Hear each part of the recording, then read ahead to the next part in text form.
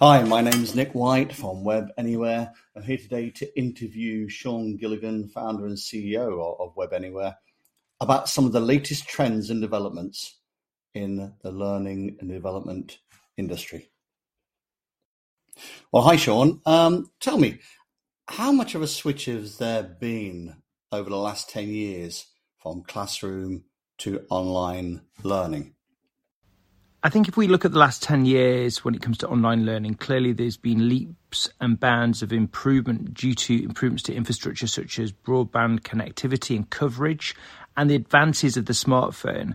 When broadband was weak and there was poor latency and coverage, you couldn't do video online learning experiences. But now, with modern technology, high-speed broadband video experiences are much more prevalent. And of course, during the pandemic, if we didn't have things like Zoom and high-speed internet, would we have survived and thrived in the economy at large? And of course, the pandemic has seen the shift from the chalk and talk classroom through to online learning. If you look at the sort of trends in online learning over the years, you had the advent of things such as MOOCs and Coursera, Udemy and Udacity, where we were looking at self-paced learning. You then had various marketplaces emerge, and the latest trend has been live cohort-based learning sessions, which is peer-to-peer and often video-based. But without that infrastructure, without high-speed internet and advanced smartphones, some of these things that we're now experiencing and benefiting from wouldn't have been possible. What has driven this change to online? Pre-pandemic, there was obviously a shift to online, but the majority of funding was still on classroom-based chalk and talk. I think during the pandemic, we've seen this acceleration to digital. As Satya Nadella said, we've seen something happen in a year or two that would have taken 5 years. So in effect, there has been this shift to online. And it's been just a necessity rather than something that's been designed. I think without the pandemic, undoubtedly, the shift to digital transformation with online learning would have been slower. So it's been accelerated by the pandemic at large. Of course, the next step is to make online learning more interactive. What steps have Web Anywhere taken to do this? I firmly believe that the best way to learn is to teach, and the whole idea of peer-to-peer knowledge sharing networks with self-curated content, micro-learning, social peer review, these are things that I believe in terms of the future of online learning. Traditionally, you might have an L&D department curating content for compliance and mandatory courses, but more and more I'm seeing self-created courses by departments, by teams that are consumed throughout a business. So I think the opportunities for example, creating podcasts within a business and creating online video with a bottom-up approach rather than a top-down approach are things that I'm excited to see when it comes to interactivity and the curation of online content. An example of interactive online content is H5P, which is a tool that makes video interactive. What it means is instead of having a static video, you can make it interactive with quizzes, and you can track the video with fancy analytics. This way, it's cost effective to simply film some footage and then overlay it with interactivity. During the pandemic, I've seen onboarding and exits facilitated with screencasts. So, for example, if someone's exiting the business, asking them not only to document their knowledge, but to create screencasts in a private group that can be then shared with new starters. This has been highly effective in transferring knowledge and avoiding the so-called brain drain. Okay, tell me more about cohort-based learning. And why is it so important? If we go back to when we were at school, in the classroom, we learnt with our peers. And live cohort-based learning is very much the same, but taking that method online with video and the internet.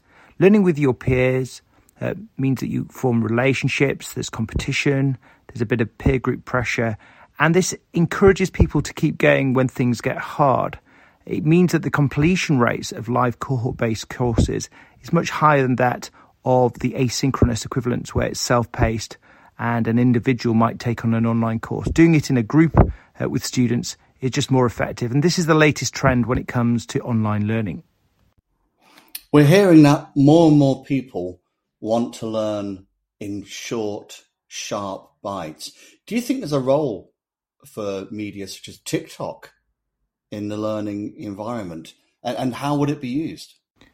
Nick, as you already know, attention spans are being diminished all the time. And there is Learn on TikTok, which is a campaign that TikTok themselves are promoting, where creators, educators, professors, even VCs are on there educating people about various subject matter. The problem with TikTok is it's controlled by a Chinese company, and therefore it has the scrutiny of the Chinese government, and therefore there has been some controversies. So when L&D departments think about micro-learning with short video, they should perhaps think about other platforms where they can control the data, reduce the need for advertising, and have admin access to the content. But the whole trend of short micro-learning videos is absolutely being demonstrated on TikTok, and lots of creators, the passion economy, are making money out of TikTok videos. For people with short attention spans like myself, I find it thoroughly addictive and a really transformational method of consuming content. I'm a big fan of people being coached as well as learning. How can the solutions that Web Anywhere has be used in coaching? I totally agree, Nick. I think if you look at coaching, it can be the antidote to a lot of problems within business. The problem is it's often reserved for top management because it's time consuming and expensive. And this is where online technology can come in and perhaps democratize learning, whereby instead of top management getting the coaching, you can get it to the wider management team and middle management. The way you do this is through asynchronous video, and tools such as Watch and Learn allows coaches and coachees to asynchronously communicate with video. This takes less time, it's more flexible, and therefore instead of just hitting a top team with coaching, you can go for a wider subsection of the business, and therefore it can be more accessible and more impactful. In your experience, what are the biggest mistakes that learning and development departments can make when organising a brand new program? If you look at common mistakes when it comes to online learning, it's the same as with software development. If you don't talk to your users, i.e. your learners, constantly, then you could create content that just isn't relevant and doesn't help them in their jobs. So having a really good dialogue, constant feedback loops between management, middle management, customers, both internal and external, these are things that are going to help you create world-class courses. Without that feedback loop, without talking to users, this is when mistakes are going to be made. There are a lot of LMS providers out there in the market. What do you think differentiates the really good ones from the also-rans? Nick, you're quite right. There's a lot of LMS providers out there, and there's consolidation happening in the marketplace, whether it's open source software or proprietary. There's plenty to choose from. I would say the best LMSs integrate with many different platforms, be it Salesforce, be it Workday and other HR platforms, be it with analytic tools. And so integrations to other software is important. And also, you've got to establish whether you want off-the-shelf software and you're not really interested about customizing the platform. If you're just happy to configure the platform, then there's plenty of SaaS platforms you can just plug and play with.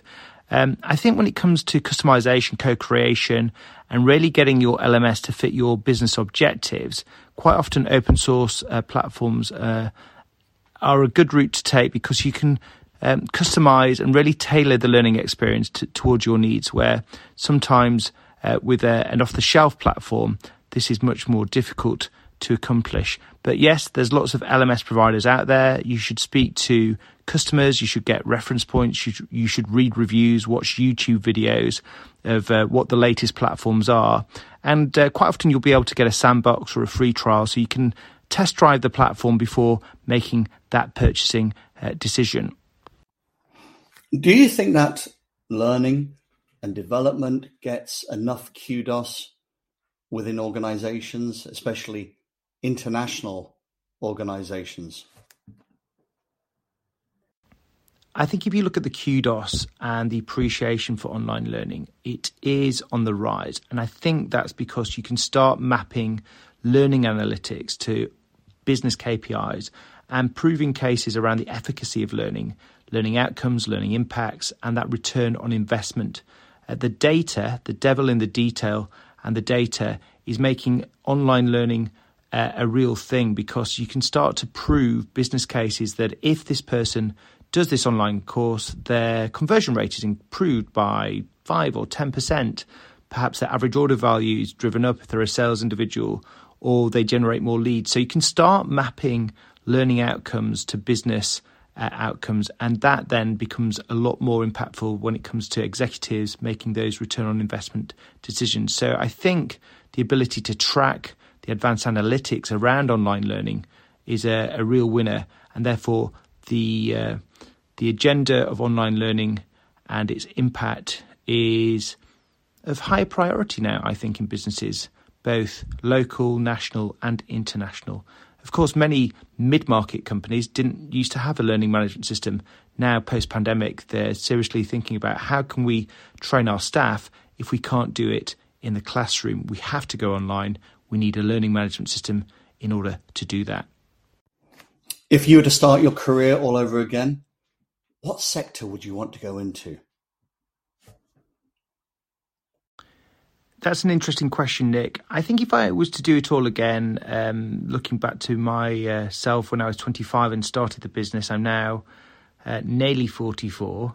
I would still choose the internet. I would choose the web, because I think it's just the most disruptive phenomenon within the last couple of decades in terms of the economy, in terms of democratizing knowledge and education. I might veer towards things like e-commerce and other business productivity apps rather than online learning. But what we're seeing is a massive convergence of all these tools, that actually you might have platforms that are selling online courses. You might have learning platforms that in effect are productivity platforms. So I wouldn't change a thing. I have no regrets. I'd absolutely place my bets, my time, my energy on internet web application development, because I think you can be creative, and I think you can impact the lives of thousands and thousands of people. And by raising people's education online, you can raise living standards and quality of life. You can really impact the world, and this is quite a noble thing to do. And finally, when you're looking to employ people, what are the key characteristics you look for in individuals? Give me just 3. When I'm hiring talent, I look for 3 main qualities with an individual. The first one has to be integrity, which is doing what you say and saying what you do is there, that we're not bending the rules, that we're not being dishonest, both to ourselves and to the company. We also look for people with energy. Without that energy, we're going to have real problems growing a business. If someone's sapping my energy and I have to provide them with energy, that's a real issue. What we need is positive conversations, people with energy that want to drive the business forward. And we also need people with initiative, that curiosity, that creativity to know what to do, to run experiments and fail fast and then pick themselves up and go again. So for me, it's integrity, it's energy, and it's that initiative to drive the business forward. That's what I look for. And those are the sorts of people that are in winning teams here at Web Anywhere. Nick, I just want to say thank you for doing the interview with me. It's been wide-ranging. Hopefully you've learned a little bit about Web Anywhere and some of the latest trends when it comes to online learning and my opinions on those trends. Thanks for interviewing me, and we'll speak soon. Well, thank you, Sean. That was really enlightening. If you want to listen to any of our past podcasts or future podcasts, please check out the links surrounding this one or visit us on webanywhere.com. We look forward to speaking with you. Goodbye.